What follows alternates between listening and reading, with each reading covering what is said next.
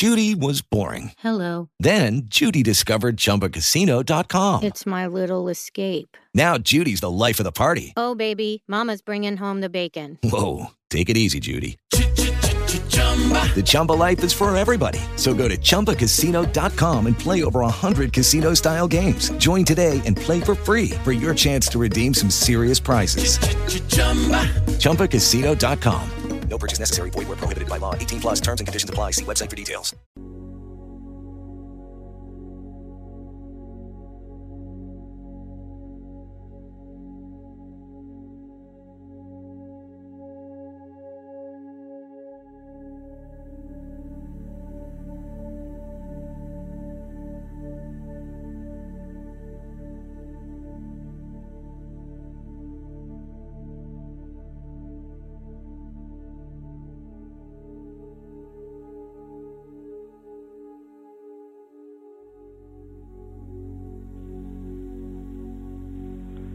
Good morning, everyone. This is Rev. Gail Bartlett, and we are reading, practicing, and applying Lesson 74 today in the workbook for students on pages 130 and 131. There is no will but God's. The idea for today can be regarded as a central thought toward which all our exercises are directed. God's is the only will.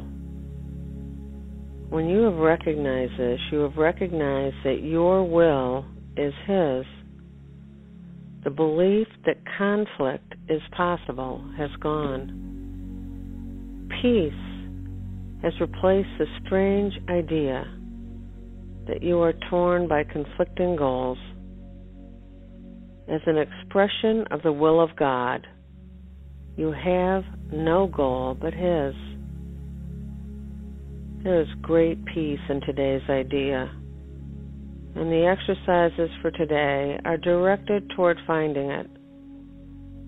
The idea itself is wholly true.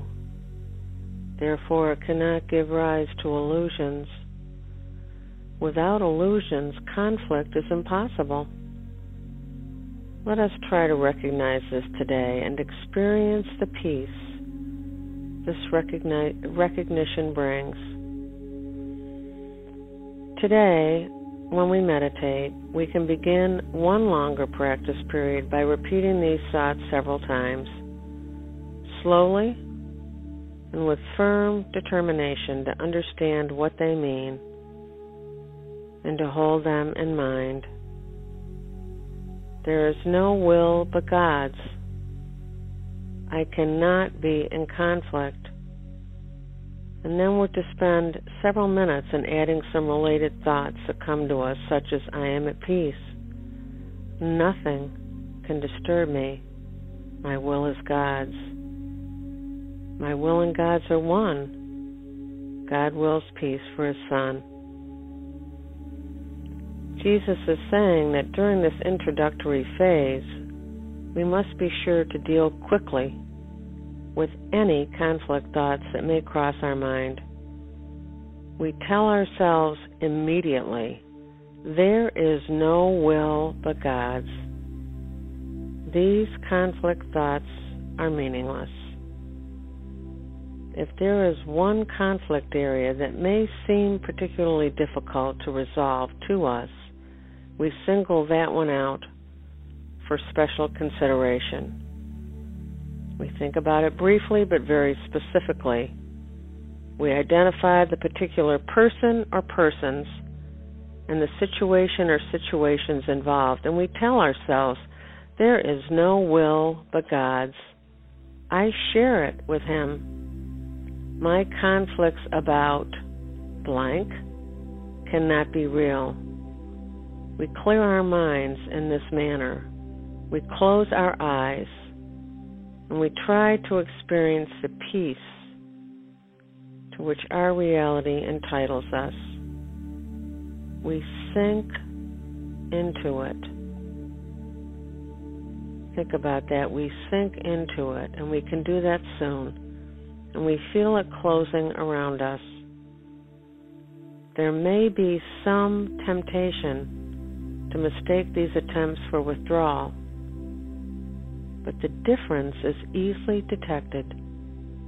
If we are succeeding, we will feel a deep sense of joy and an increased alertness rather than a feeling of drowsiness and enervation. Joy characterizes peace. By this experience will we recognize that we have reached it, and if we feel ourselves slipping off into withdrawal, we quickly repeat the idea for today, there is no will but God's, and try again. We do this as often as necessary. There is definite gain in refusing to allow retreat into withdrawal, even if we do not experience the peace we seek. Let's do this now. Let's practice there is no will but God's, and then I'll gently bring you back in about 10 minutes.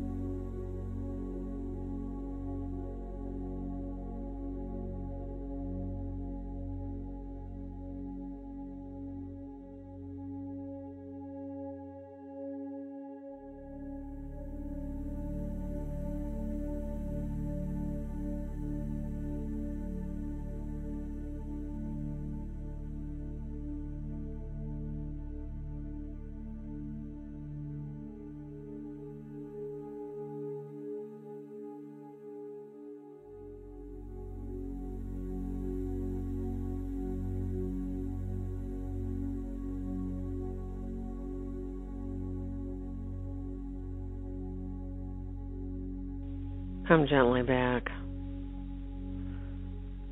We're practicing and applying lesson 74. There is no will but God's. Let's remember today that joy characterizes peace. Joy characterizes peace. Such a lovely reminder.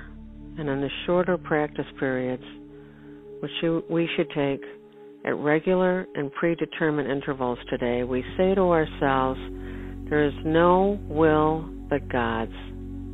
I seek His peace today. We try to find what we are seeking.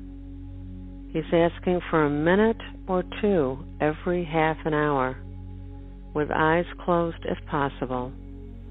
And He's saying that it would be well spent on this today. Have a peaceful and joyful day, everyone. Namaste.